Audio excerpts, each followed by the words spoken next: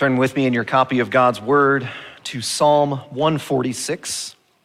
And this psalm actually begins a sort of final movement, Psalm 146 through 145, to the end of the book of Psalms. So I wasn't sure what to end with, whether end with the end in the somewhere in the Psalms or like end with the beginning of the end. So we're ending with the beginning of the end at the book of Psalms with Psalm 146. Hear now God's holy, inspired, and inerrant word. Praise the Lord. Praise the Lord, O my soul. I will praise the Lord as long as I live. I will sing praises to my God while I have my being.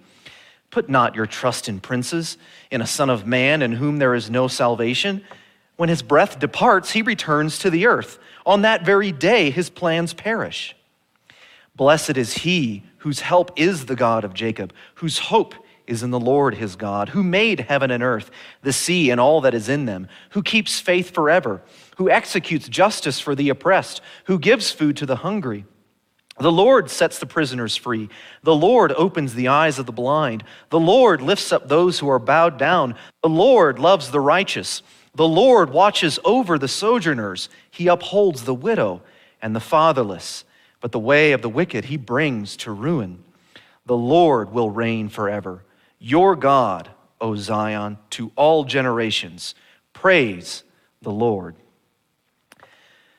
The grass withers and the flower fades, but the word of our God stands forever. Let's ask for his blessing upon the preaching of it here. Our God, we come to your word knowing that we need the illumination of your Holy Spirit. We ask for you to provide that for us now. Apply to our hearts everything you have for us. In Jesus' name, amen. So I found an article on Reader's Digest. I didn't even know that was a thing in publication anymore. But yes, Reader's Digest still exists. And I read this article online, and it was extraordinary stories about the power of trust. And so this lady named Lisa Randolph, through a series of medical issues, her son was born 5 weeks premature, which is not intensely premature these days, but he was born premature.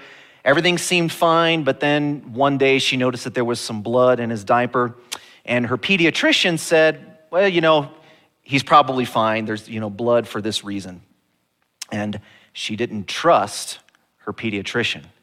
So she went to another doctor that she trusted. She said, I decided to trust another doctor, and we discovered that my son had a very serious intestinal illness, common in premature infants, that can be fatal. Time was of the essence. If we had waited one more day, he could have died.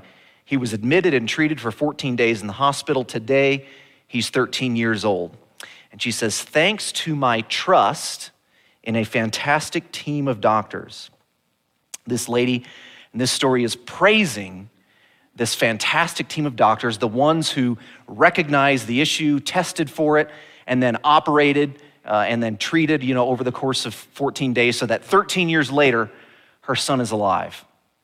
And you might have similar memories of somebody that you put your trust in and they really came through. And then what happens after that? You continue through the rest of your days to remember that moment, to laud them in your mind, and to give them some element of praise for being so trustworthy. We have those experiences in our lives, and what I want to assert is from the lesser to the greater. That if that's true of people in our lives and other stories that we read and hear, how much more is it of God? And so what I want you to see as we move through this psalm today is that God is praiseworthy because he is trustworthy. That's your sermon in a sentence. God is praiseworthy because he is trustworthy. And you could apply things from that. So we should praise him. So we should trust him. But simply put, God is praiseworthy because he is trustworthy. The psalmist begins with an exhortation or a call to the people to praise. In verse 1-2, praise the Lord, O my soul. I will sing praise of the Lord as long as I live. I will sing praises to my God while I have my being. What does it mean to praise God? We say it a lot, praise God. It means to recognize him for what he is due. Put simply, Praising God means, number one, to recognize him for what he is due, not just in what he's done, in everything that he's done, yes, but simply for who he is: perfect, holy, righteous, beautiful, adorable. We usually use the word adorable with little kids, don't we? But God is adorable. We praise him because of what he is due and because of what he has done. Everything that he's done has flowed from his attributes in being merciful, gracious, and holy and loving in the person of Jesus Christ. Well, it also not only is recognizing God, but it is also exclaiming it and even singing it. The two Hebrew words, we don't need a Hebrew lesson, but one of the words is translated simply praise. And then there's another word that always means sing praise. And you see both appear here in this first two verses. Praise the Lord. And then in the latter half of verse 2, I will sing praises to my God while I have my being. That recognizing God for what he is due results in an exclamation that starts inside and then makes its way outside. Sing praises. I mentioned this was like the beginning of the end of the book of Psalms. In Psalm 146 through 150, so in 5 Psalms, the word praise or sing praise is used 41 times. And there's actually 50, I counted the verses, as long as I counted right. There's 59 verses in Psalm 146 to 150. So out of 59 verses, 41 times, an overwhelming majority, praise or sing praise. It's like the end of an orchestra, the end of some grandiose musical production that at the very end is, Sorry. I had a lot of songs going through my head. You'll notice a sing-songy theme in this sermon, I promise you. But maybe it's appropriate, Book of Psalms, right? And that doesn't even include the times where the scripture says, extol him, lift up his name. Things that would include it. I'm talking just about praise and sing praise. It would be, probably more than the number of verses if you include everything else about lifting up God. Well, that's what it is. That's what we do. And now notice, how long do we do it? There's a theme of duration in this sermon, in this passage that you'll see. As long as I live, while I have my being, I will always be doing this thing. I was reading some other stories. I came across a Medal of Honor story, which, Medal of Honor citations are always very, very intense because the Medal of Honor is, the highest recognition, highest award for a military member. So Charles Waters was a chaplain in Vietnam in 1967. And I'm not going to read the whole citation. I'm just bullet pointing some things here of what Chaplain Waters did. When a wounded paratrooper was standing, stunned, he's wounded and stunned in the face of an assaulting enemy, Charles Waters picks him up on his shoulders and carries him to safety. As the paratroopers battled toward the first enemy entrenchment, Chaplain Waters ran through the intense enemy fire to the front of the entrenchment to aid a fallen comrade. Sometime later, the paratroopers have to pull back to prepare for a second assault. Chaplain Waters exposed himself to both friendly and enemy fire. Paratroopers had to pull back. The enemy's out there. Waters knows there's friendly out there. I've got to get them. But there's still fire going back and forth. So he exposes himself to friendly and enemy fire between the two forces to recover 2 wounded soldiers. Later, you notice a theme here in the citation as the battalion is forced to pull back and form a perimeter. So through the citation, you can infer that the U.S. forces were getting pushed back. As the U.S. forces, the battalion has to pull back and form a perimeter, Chaplain Waters goes out resisting the attempts to restrain him and goes out and brings back more soldiers, several wounded soldiers. He left the perimeter 3 times in the face of small arms, automatic weapons, and mortar fire to assist the injured troopers to safety. Satisfied that all the wounded were inside the perimeter, he began aiding medics and giving spiritual, mental strength and comfort. It was during this time when he was mortally wounded. and he's awarded the Medal of Honor posthumously. You can be guaranteed that the men whose lives he saves, men whose lives he saved, will never stop singing the praises of Chaplain Waters, right? He went out there in enemy fire, friendly fire, and got me. When he could have just stayed behind friendly lines and ministered to the wounded inside. He went out and got me. If those men would sing Chaplain Waters' praises so much, how much more should we sing the praises? And this is not a perfect analogy, but the praises of Jesus, who went out in the crosshairs of God. God's crosshairs were trained upon us to execute holy justice upon us, and Christ goes out and takes that bullet for us and carries us to safety. Oh, praise Jesus. He carried me back to God, back behind friendly lines. This is who we praise. And now the psalmist, he turns to the concept of trust. He's praise God, and here in verses 3-4, this is who not to trust. So he starts with a negative. Don't trust. Put not your trust in princes, in a son of man in whom there is no salvation.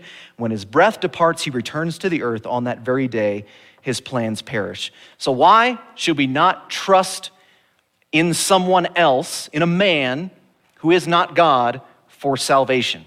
Or why should we not trust them? Because there is no salvation in him. That's the first thing the psalmist says. There is no salvation in him. The second reason to not trust in someone else for salvation is because their plans are temporary. They are brief. His breath departs, he returns to the earth. On that very day, his plans perish. And I feel like the psalmist is being intentionally messianic here by being the opposite of Jesus. And being the opposite of Jesus, he's indicating what Jesus did. There is salvation in Jesus. That's why we should trust him.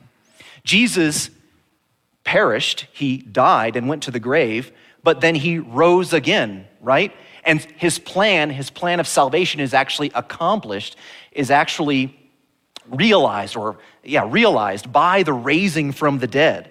And so in stating what the man can't provide, it indicates what Jesus actually does provide, a salvation that is accomplished, that is realized in his resurrection even. His plans didn't perish. He rose from the dead. Trust. Trust. Put not your trust in princes. In the book, I started with the movie, the Jungle Book movie, the animated version, and then I realized later on in life that there's a written version, by Rudyard Kipling. But anyway, in the Jungle Book, which if you don't know the story, it's the story of a little boy who is raised by wolves in the Indian jungle, and he gets to a certain age and he doesn't want to leave the jungle. So he's trying to do whatever he can to stay. And he comes across one of the villains in the story named Kaa, who is a giant python. And Mowgli knows Kaa's tricks, and he knows Kaa wants to hypnotize him. So Mowgli is hiding his eyes so he can't look at Kaa, because he knows Kaa's just trying to con him.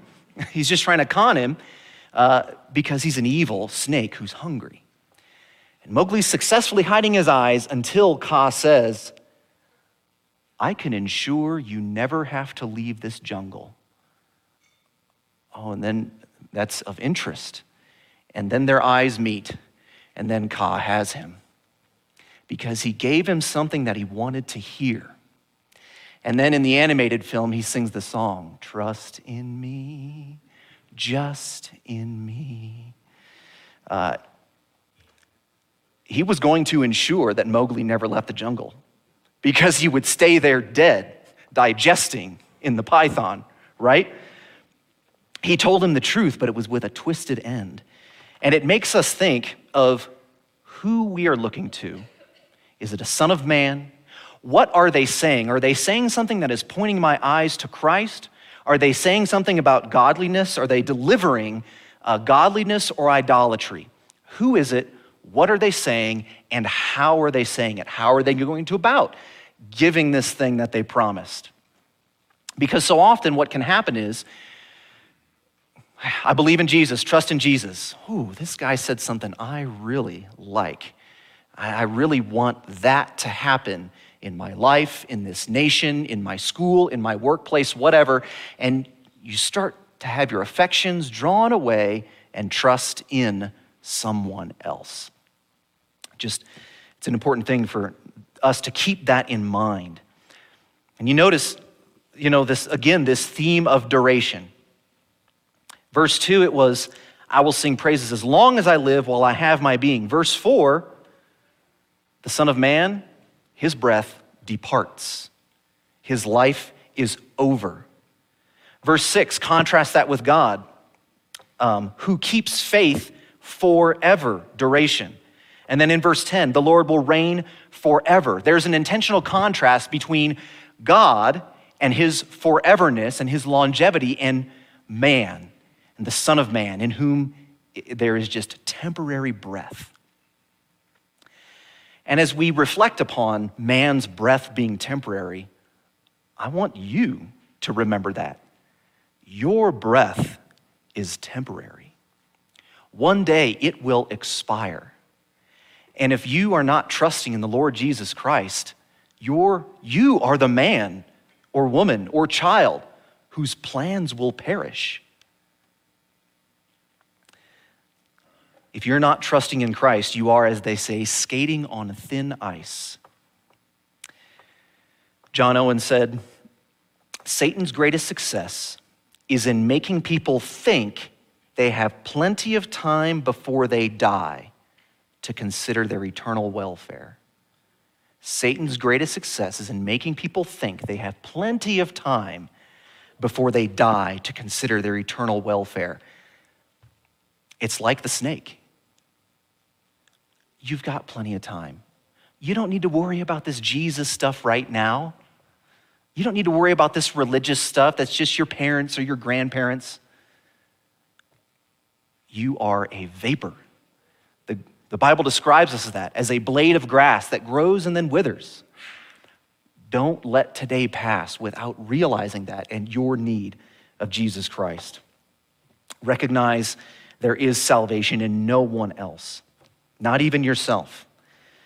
Well, after the psalmist says, this is why you can't trust man, in verses 5-9, God, basically the psalmist goes through, here are the grounds for putting your trust in God. Here's the grounds for trust and praising God. First of all, it's because he's the creator. Blessed is he whose help is the God of Jacob, whose hope is in the Lord his God, who made the heaven and earth, the sea and all that is in them. He spoke the heaven and earth into existence. He created the universe. He created the plan for redemption. Who would you trust to manage or create something? If you were to commission a painting to be made, I think it was last night, Leaf said, Daddy, I drew a big fish. And I just saw lines everywhere, and I'm like trying to find the fish. Sorry, Leaf. Who would you trust to create a painting? My son? Or me? Or Rembrandt? You would trust Rembrandt, right? He knows what he's doing. Who would you trust to create and manage the plan for your life? But the creator of life, the one who's sovereign, providentially in control. This is part of our grounds for trust and praise in God because he's the creator. The other ground for trusting him is his longevity of faithfulness. End of verse 6, who keeps faith forever. Again, that time theme. You think of advertisements for businesses. America's pretty young as a nation, comparatively speaking, so, we get advertisements like, been in business for 60 years, or, in business for 150 years. I think Remington, ammunition was in business since 1816, so it's been a couple hundred years. The oldest known company that is still in business is the Kongo Gumi Corporation. It's a Japanese construction company.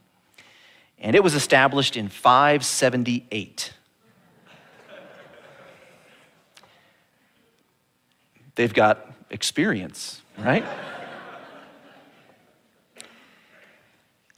God has the experience of eternity past. And since the beginning of creation, he's been fixing broken things for 6,000 years. You want an advertisement statement for trust. God has been in the business of fixing the broken, of faithfully delivering for over 6,000 years. So he has a longevity of faithfulness. And then also there's the examples of his faithfulness. There's the examples of his deliverance when in verse 7, the psalmist says, who executes justice for the oppressed, who gives food to the hungry. Now, as I read this, think about a person this might apply. Think about a person in Scripture that this might be talking about. Who executes justice for the oppressed, who gives food to the hungry. The Lord sets the prisoners free. The Lord opens the eyes of the blind. Who might that be talking about? I heard Jesus. Yes. Sunday school, God, Jesus, Bible. Those three answers, always get it. Yes.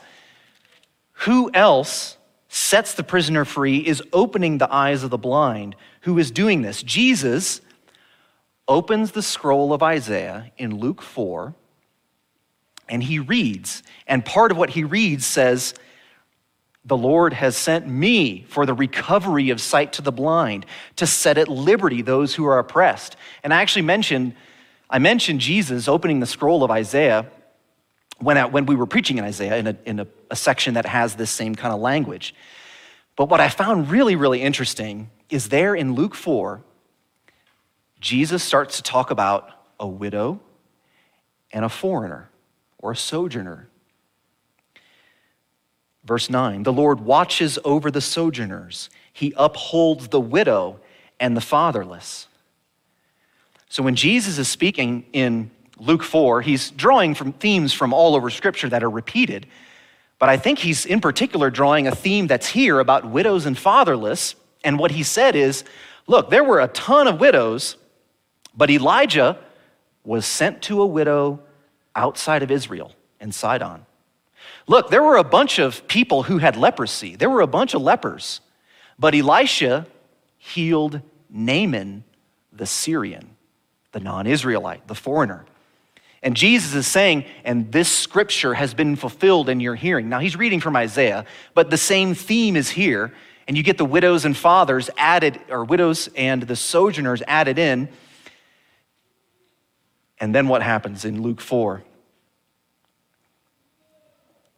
They rose up and drove him out of the town and brought him to the brow of the hill on which their town was built so that they could throw him down the cliff.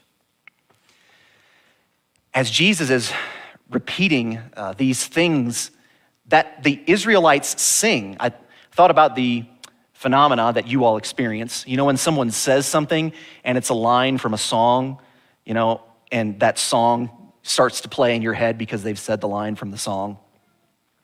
Jesus is saying things from the hymn book of Israel. And this is not written in Scripture. This is just a, thought of mine. I can't help but wonder if as Jesus is saying things that the people sing, if they start to think, oh, we sing this in Psalm 146. Who are we singing about? Yahweh sets the prisoner free. Yahweh opens the eyes of the blind. Yahweh lifts up those who are bowed down. All of those are Yahweh, Yahweh, Yahweh, Yahweh. And Jesus is saying, this is him? Oh, no. Off the cliff you go, Jesus.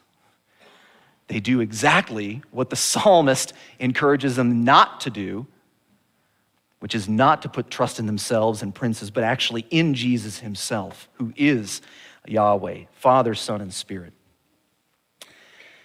God has a longevity of faithfulness.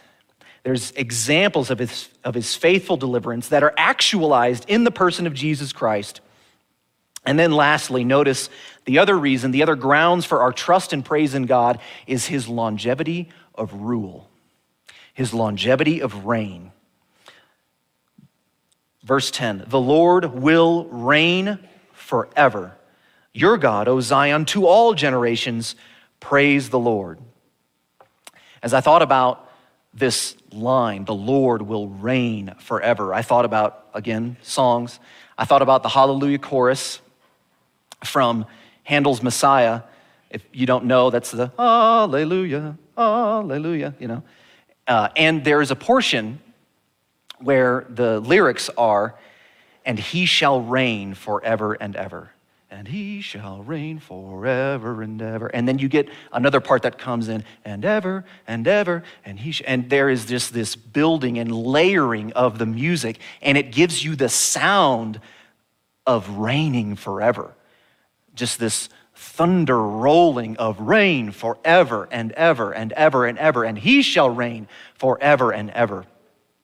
That is the idea that I want us to realize when we read the Lord will reign forever. It is a perpetual, unstopping, all-encompassing reign. And I love how Handel captures that just in the way the lyrics and the layering is composed. I'm not like a musician or anything. I just love the way it sounds. I think it's communicated beautifully. The Lord shall reign. The Lord will reign forever. I was talking about businesses earlier. And whenever you see a sign on a business that says under new management, well, what's it trying to communicate? We were bad, now we're good, because there's a new manager, right? Under new management, give us another chance. And what do you do whenever you have an issue in a business? You say, could I speak to the manager, please? There is no new management needed with God. And what do you do? What I am encouraging you to do is when you have an issue of trust or sin or sorrow, go to the manager. He can do something about it because he is in charge of the whole business, of the whole universe, right? He reigns forever. Trust God, speak to God, plead with God because he's in charge. This is my last sermon at Forest Gate Presbyterian that I'll preach. At least, unless Matt and Stephen get sick and no one else can preach, then I'll preach. So it could happen, right? But Lord willing, if everybody's healthy, this is my last sermon. And as I thought, I didn't actually do this intentionally, but as I thought about my departure, I thought, wow, what a good time to say, put not your trust in man. Pastors will come and go. We will expire.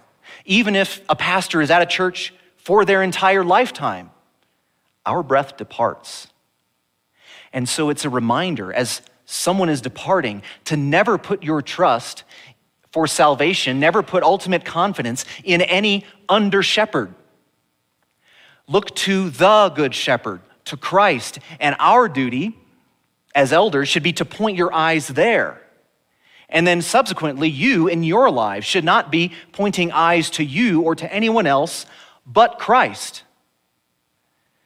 So I just wanted to give that brief exhortation and reminder. Where is someone drawing your eyes, and where are you pointing someone else's eyes? Don't let it be any man. We will depart. We will expire. So it's put your trust in God who endures, who has longevity of faithfulness and existence forever.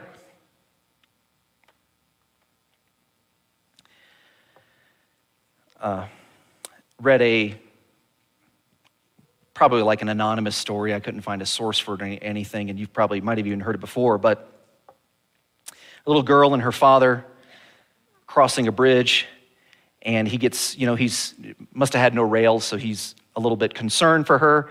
And he tells her, please hold my hand so that you don't fall in the river. And she says, no, Dad, you hold my hand. Well, what's the difference that she's talking about? If I hold your hand, so if the little girl, if I hold your hand and something happens to me, chances are that I may let your hand go. But if you hold my hand, I know for sure that no matter what happens to me, you will never let my hand go. God is praiseworthy because he is trustworthy to hold our hand. If we were relying on ourselves to hold his hands like this, something would happen and we would lose our grip. But what's the reality? God has his grip so much stronger, eternally so, on us. And that's why he's praiseworthy. He's trustworthy. Let's pray. God, we thank you that we can trust you. We lament and ask for forgiveness in all the times that we have let our eyes turn to someone else to deliver some sort of promise that really has no promise of salvation. Lord, we desire to praise your name, and we ask that you would enable us to do that because we trust you. We know that we can grow in our praises, and we seek to do that now because we pray and praise you in Jesus' name. Amen.